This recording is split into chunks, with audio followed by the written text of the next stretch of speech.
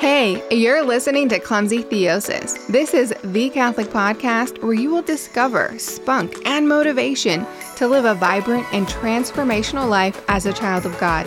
I'm Rochelle Lucero, and I invite you to walk with me as we dive into all the things that Jesus gave us to do just that. I'm talking about the Bible, Catholic tradition, church documents, the catechism, the saints, the fathers, the doctors of the church, you name it, and I'll draw from it. You and I together, we're going to transform the world by letting Christ transform us.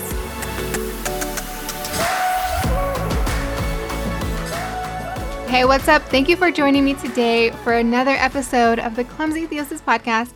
My name is Rochelle Lucero, and I'm really excited that you are joining me today. This episode is kind of like a follow-up to our previous episode that we did on Theosis buzzwords, and that is getting really good reviews. You guys seem to be loving it, and I'm really glad.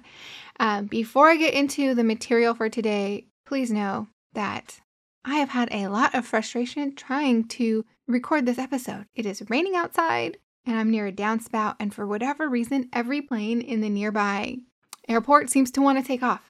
But I have to record, so please forgive any weird background noise that you might hear because I might not be able to edit it out, okay? All right, now that I've got that off of my chest, let's talk about today's topic. Well, actually, I want to do a little recap about last week's topic because, like I said, this is kind of like a follow-up. So in last week's episode, we went over the important buzzwords and phrases that we use all of the time in the faith, right? And these words are actually talking about theosis. I'm sure many of you were totally shocked when you found this out. And when I say all the time, I am not exaggerating because these words are in our sacraments, in the liturgies, scriptures, and writings of the church. And we even say these words ourselves when we're talking about the faith. And I have coined them theosis buzzwords and phrases. And let me tell you, I am entirely too pleased with myself for this. I know it's not a big deal. It's cheesy, it's corny, but I don't know. I'm thrilled by my genius, okay? And if this is a measure of my genius, then I think I might be in trouble. Anyways, all right. So the point of last week's episode was to teach you how to identify both the invitations to theosis that God is giving you and the instructions that God is giving you for how to respond to each invitation of theosis by using those buzzwords. And those words fall into one of two categories. The ethical theosis category, which is focusing on our imitation of Christ, or the ontological theosis category, which is focusing on our participation with Christ. And the categories are important because they are actually the instructions for how we are to respond to each specific invitation to theosis. And our response is either going to be imitation or participation. Okay, so how was that recap? I hope that was helpful, getting you to remember things, turning on those light switches, those light bulbs going off. Okay, if you don't remember what we talked about last week, there is a link in the show notes for that episode. If you didn't even hear last week's episode, you can use that same link. It works for everyone. Okay, it is important for you to have a foundation about these two things that are being hybridized, the imitation-focused and the participation-focused type of theosis. But you have enough information for us to continue with today's episode, but it really is helpful for your faith. Just saying. So go listen to that one after this episode. But after we realize that theosis can be broken up into these two categories, either imitation or participation, it's natural to wonder, is theosis always an either or situation? Is it always focused on either imitation of Christ, the ethical, or participation of Christ, the ontological? Is it ever both? And if it is ever both, how does that work? Okay, so that's where we left off at the last episode. And it was a bit of a cliffhanger because before I ended, I backtracked a little and I was like, yeah, the ethical and the ontological senses of theosis, we spent all of this time categorizing them and showing how different they are, but they actually work in tandem most of the time. And then I dropped the phrase hybrid theosis, which we're going to cover today. So here's some great news. Theosis, it's not something that just happens out in the ether, right? Theosis is a partnership between us and God. And because of 2 Peter 1:4, we know that God really wants us to become partakers of his divine nature. right? He really wants eternal union with us. St. Cyril of Alexandria understood that the sacraments are central for us to be partakers of the divine nature. And like all invitations to theosis, they ask us to participate with Christ or to imitate Christ. But for St. Cyril, the sacraments require dynamic participation, right? They call for a both and response, like a hybrid response. And that's why this is my favorite explanation of theosis and why I'm calling St. Cyril's theosis a hybrid. And again, this is my word. This is not an official term of the church. But once you see how it's a both and response, you will also be calling this a hybrid theosis. And when I say a both and response, right, every invitation to theosis requires a response, and it's either participation or imitation. But St. Cyril says it's both and, okay? So just watch. You're going to be calling this a hybrid theosis also. I'm so thankful for the work that St. Cyril has done on theosis because not only does he explain this hybrid type of response, but he also breaks down how we take part in the divine nature of God through the sacraments of baptism, and especially the Eucharist, as well as the Incarnation. And then there's also a dynamic connection between our imitation of Christ and our ability to participate with Christ, and vice versa, that exists, that he explains, which we need to know. So today, I'm going to pull back the layers on St. Cyril's hybrid theosis because he's going to tell us where we fit in the process and how to harness the theosis opportunities in the sacraments and how those sacraments give us specific access to each member of the Trinity. I think it's absolutely beautiful. It's also a little bit crazy, but in the most beautiful kind of way. And I guess in my mind, I see it as a beautifully choreographed dance between two partners, us and God, and he really wants us to know the dance routine, or else he wouldn't have revealed all of this to the church. Let's look at what St. Cyril has to tell us. And to be clear, St. Cyril didn't come up with this explanation of theosis on his own. It's not man-made. It's from God, right? Revealed to St. Peter in 2 Peter 1:4, partakers of the divine nature. And the fathers and the saints of the early church have discerned and articulated the meaning of what God revealed to St. Peter, especially Origen and Saints Athanasius. There were others as well, but it wasn't until St. Cyril. He was the one who really teased out the mechanics of how we partake in the divine nature in the 4th century while he was battling the Nestorian controversy. It was already well established, and we even covered it in our previous episode. It was already established that our participatory theosis is only made possible because of the incarnation of Christ.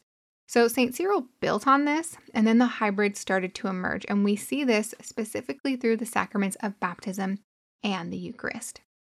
Through baptism, our dynamic participation in theosis begins, because this is when the Holy Spirit finds a home in us, and his dwelling within us makes us adopted sons and daughters by grace and heirs to the kingdom. And so it's through baptism that we participate in Christ. But is it just that? If you remember in Scripture, St. Paul has already told us that by baptism we're able to walk in the fullness of life. Some translations say the fullness of Christ.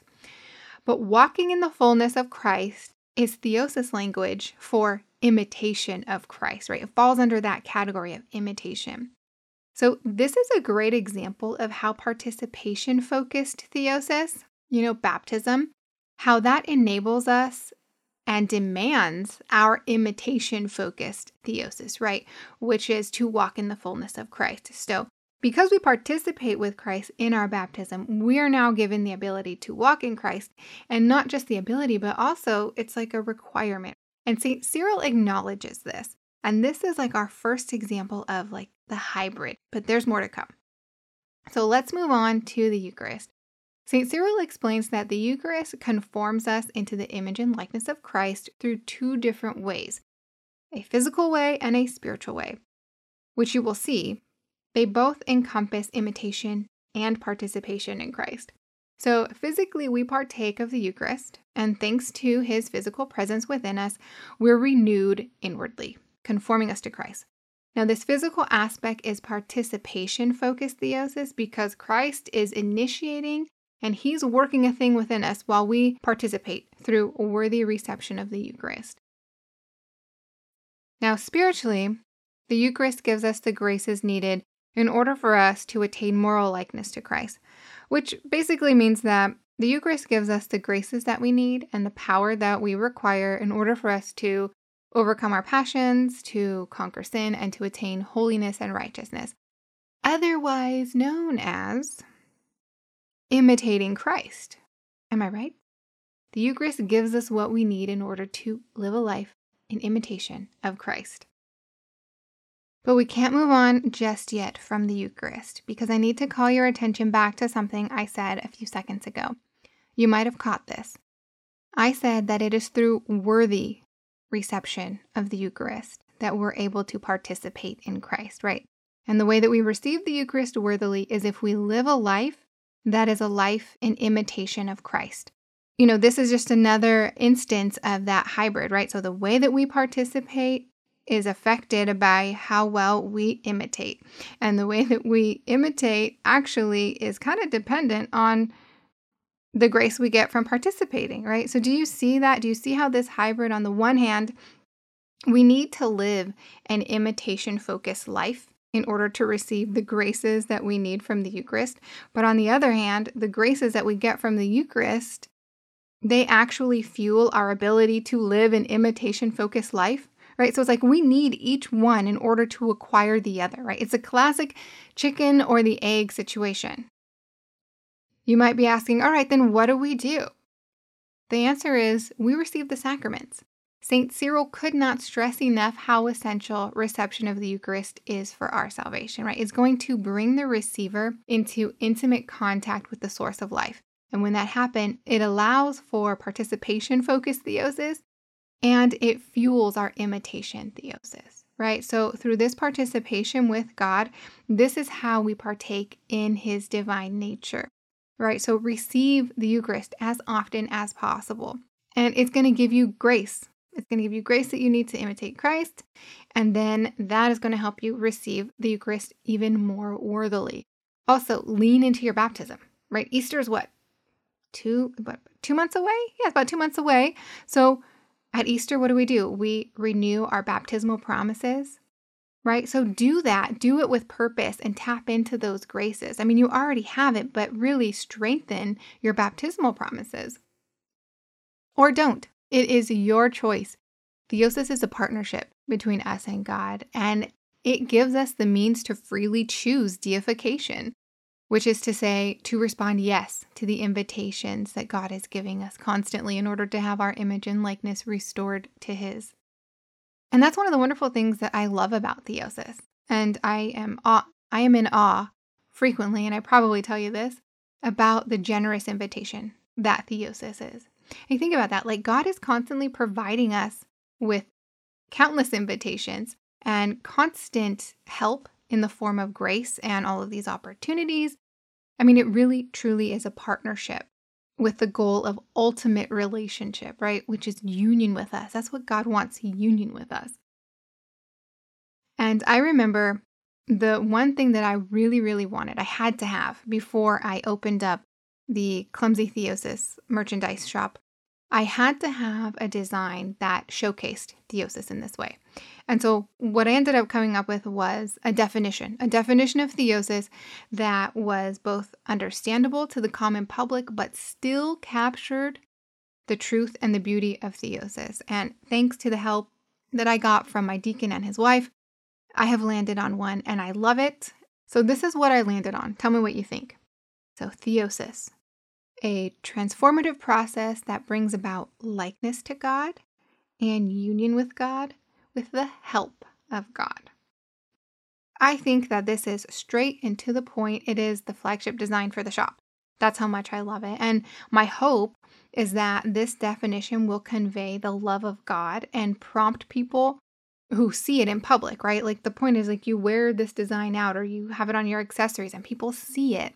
And they ask questions, those seeking questions about God, right? Like, is this really what God wants? Is this what He wants? Does He want me to have likeness to Him and union with Him and He's going to help me, right? That is what I'm hoping that this design will do whenever people see it out in public. I have this design on the black and white baseball tee I love black and white baseball tees, or just baseball tees in general. But I have this design on that, and every time I've worn it, I've been complimented. And the last time I wore it, someone actually asked me where I got it. And I was like, oh, well, actually, and then I had to give them the information for the shop. But yeah, I'm hoping that it is out in the world doing all the things that I think it can do. So if you want to get yourself anything with the theosis definition on it, I highly recommend. There's a link in the show notes for the shop, or you can go to clumsytheosis.net and then click the word shop in the menu. It'll take you where you need to go. And there's all kinds of product options with this design on it. But back to St. Cyril. Not only does he tell us how to participate in the sacraments, how to get the most out of all of the theosis invitations that the sacraments hold, he also points out that through the sacraments, we receive all three persons of the Trinity. So it's through our baptism that we receive the Holy Spirit, who is the third person of the Trinity. And it's through Christ in the Incarnation, as well as in the Eucharist, that we receive the Son of God, who is the second person of the Trinity. But that's not all. It's through theosis, and us receiving Christ, us receiving the second person of the Trinity. He makes us perfect in unity with the Father, who is the first person of the Trinity. So it's through the Incarnation, through our baptism, and through the Eucharist that we have the Father, Son, and the Holy Spirit. And we don't just have them. We're able to participate in the personal life of the Trinity, right? We are able to be true partakers of the divine nature. So, what do you say that we pray God's truth over ourselves based off what St. Cyril has shared with us about theosis? Right, let's pray some declarations to come into agreement with God's plan for us, right? And for us to be partakers of his divine nature. All right, so all you have to do is repeat after me. In the name of Jesus, I declare and decree, God really wants me to become a partaker of his divine nature. My participation in theosis has been made possible because of the incarnation of Christ.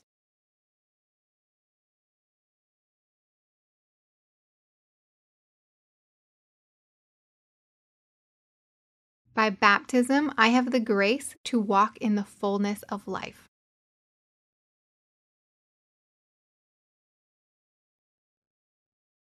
When I worthily receive the Eucharist, I'm being renewed inwardly, conformed to Christ.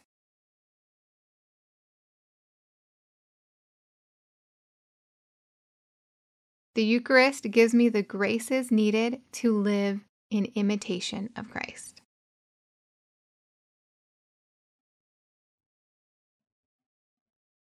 Amen. You will find all of these declarations on the website, and a link for that is down in the show notes. A big thank you to our top financial supporters, Sherry, Vincent, Gina, T-Rex, Gary, Jason, and Lewis. If you got value out of today's show, if you learned something, if you are now excited to participate in the sacraments even more, anything, please listen to the outro message about donations. Donations are how this show exists. Pray about it. If you feel so called, please donate. All right, until next time, peace out. Welcome to the end of the podcast. Since you made it this far, you know what that means, right? We're like totally best friends now. But for real though, thanks so much for spending time with me and growing in your faith knowledge and letting Christ transform you. Since you stayed this long, I'm thinking that you liked the episode. So will you do me a favor and share it with a friend or all of your friends on social media? While you're online, I invite you to check out my website, clumsytheosis.net. There you're going to find all of the things that you need, such as how to get in touch with me, how to book me as a speaker, how to find my social channels, how to sign up for our weekly email, and very importantly, this is very important, how to donate if you'd like to support the show.